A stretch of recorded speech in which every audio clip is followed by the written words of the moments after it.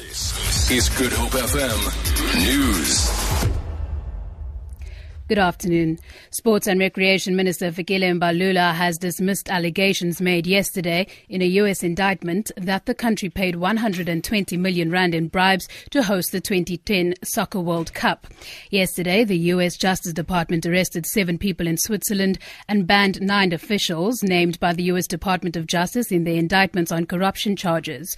Speaking at the Saskok House in Johannesburg, Mbalula says that all financial records were audited and there is no record of fraudulent payments for the 2010 FIFA World Cup.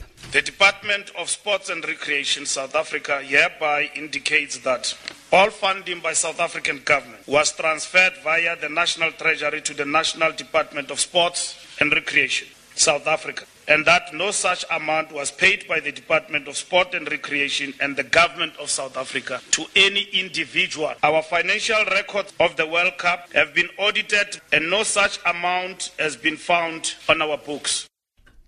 A Gugulethu man linked to a spate of murders in the Cape Peninsula now faces 9 charges. The state has added additional charges in the Goodwood Magistrates Court. He was arrested in January after the bodies of several women were discovered last year in shallow graves near the Century City train station. The NPA says the 30-year-old Gugulethu man is facing 4 charges of murder, 3 for rape and 2 for armed robbery and 1 for kidnapping. The matter has been postponed to the 21st of July for further investigation. One of the victims was 19-year-old Senesuto Gazi. The student was looking for a part-time job when she disappeared. Her mother, Luleka Gazi, is still struggling to come to terms with her death. But I want the guy to rot in jail because what he did to our kids is not forgettable. I can't forgive her for what he did, especially when he is in jail there because he's eating our taxes. Washing for free, eating for free. There's our taxes that he is using. Cape Town Fire Services say the fire at the home of the ANC councillor Fikile Mbalula has been extinguished. Protesters have set the councillor's home and the adjacent home alight. 16 people have been displaced. No one has been injured in the incident. Last night, a motorist was killed when his vehicle was stoned on the N2. Protesters also torched municipal vehicles at the depot near Nyanga. 5 refuse trucks, 4 bakkies, 3 cars were burnt. The damage to the vehicles are estimated at 10 million rand.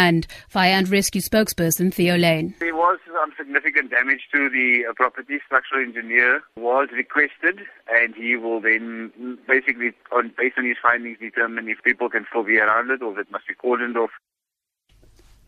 ANC Chief Whip Xolani Sotashe says ANC Councillor Fikile Mbalula is a casualty of the protest. He says he will raise his concerns about the incident with Cape Town Mayor Patricia de Lille. This is not going to be the first and the last incident that we experience in the city of Cape Town. We must find a way of making sure that we manage the issues that are coming from communities, and also we are protecting the councillors from this kind of situation. And finally, the Western Cape Department of Correctional Services has launched a brand new state-of-the-art pharmacy at the province's second largest correctional facility. Goodwood Prison has 2,800 offenders. The pharmacy will offer various services including medication and tests for common diseases. Regional Commissioner Delekile Klaas says it's a step in the right direction in terms of providing adequate health care to inmates across the province.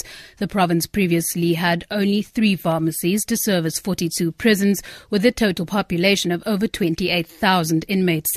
Pollsmoor, with its 12,000 inmates, is the biggest in the province. For Good Hope FM News, I'm Danielle Buzet.